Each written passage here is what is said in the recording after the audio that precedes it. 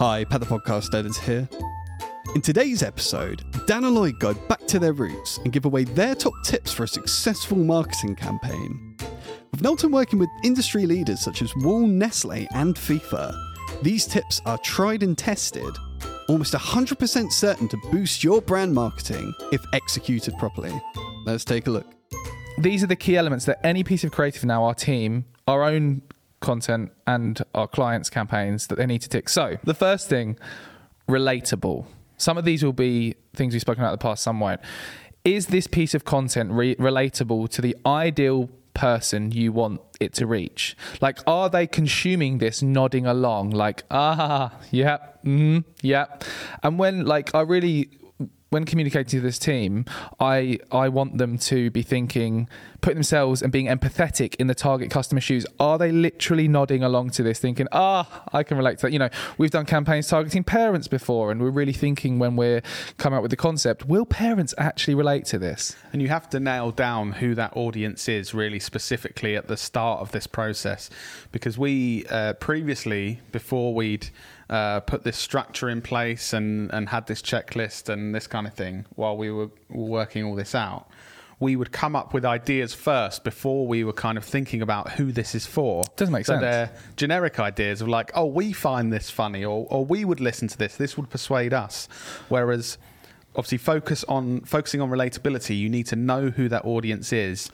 And then, as Dan said, use that empathy, which we've discussed in previous episodes, to be like, so what does that 24-year-old male that likes Lord of the Rings want to be seeing and going to be nodding his head along to for this great Lord of the Rings product? And actually take the time to understand those people. Like, as an agency, we put a lot of time into having kickoff calls and speaking to our customers to understand their customers, to figure out what are these people actually like. You know, they know them better than we do.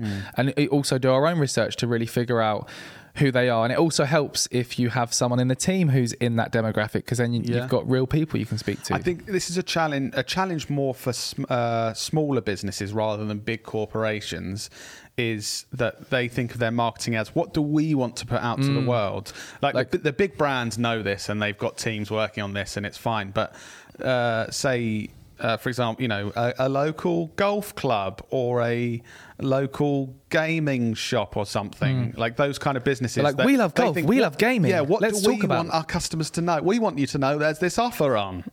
And we want you to know we've changed our opening hours. But they don't think, what do our customers actually... Empathy. Yeah, what are they thinking? What the position they're in? How do we need to communicate to get through to them and persuade them to take whatever action? I think even more recently, trying to share like some insights into how we do things, we've really shifted and really focused our creative sessions more on that as well. Like, rather than thinking, what do we want to do? What do we want to do? Actually thinking, who are these people and what do they care about? What will really stop them scrolling in their newsfeed? It makes it more, I find as well, it makes it more interesting when you have to get into the mindset of like, right, I'm a 17-year-old girl who loves skincare. That's actually a more interesting exercise. Or let's use a less creepy example. I'm a 50-year-old man, a beginner at golf. Yeah, like that. It's really interesting. You have to get yourself in that mind of like, okay, so I'm at the end stages of my career. I'm earning a decent amount of money.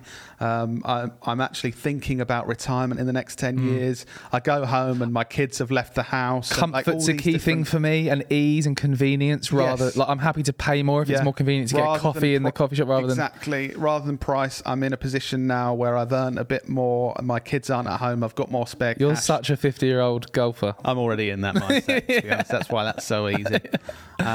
Cool. Okay, so that's the first point. Is it relatable? So there you have it. Keep these tips in mind next time you're trying to produce content for your business or product. And if you found these tips useful, make sure you subscribe to the Business Anchors podcast on Spotify or Apple Music. Maybe even subscribe to Dan's newsletter, The Friday Club, to always stay in the loop for the newest marketing trends. To listen to the full episode, jump back to Business Anchors Podcast, episode 83, and we'll see you next week for another Knowlton Nugget.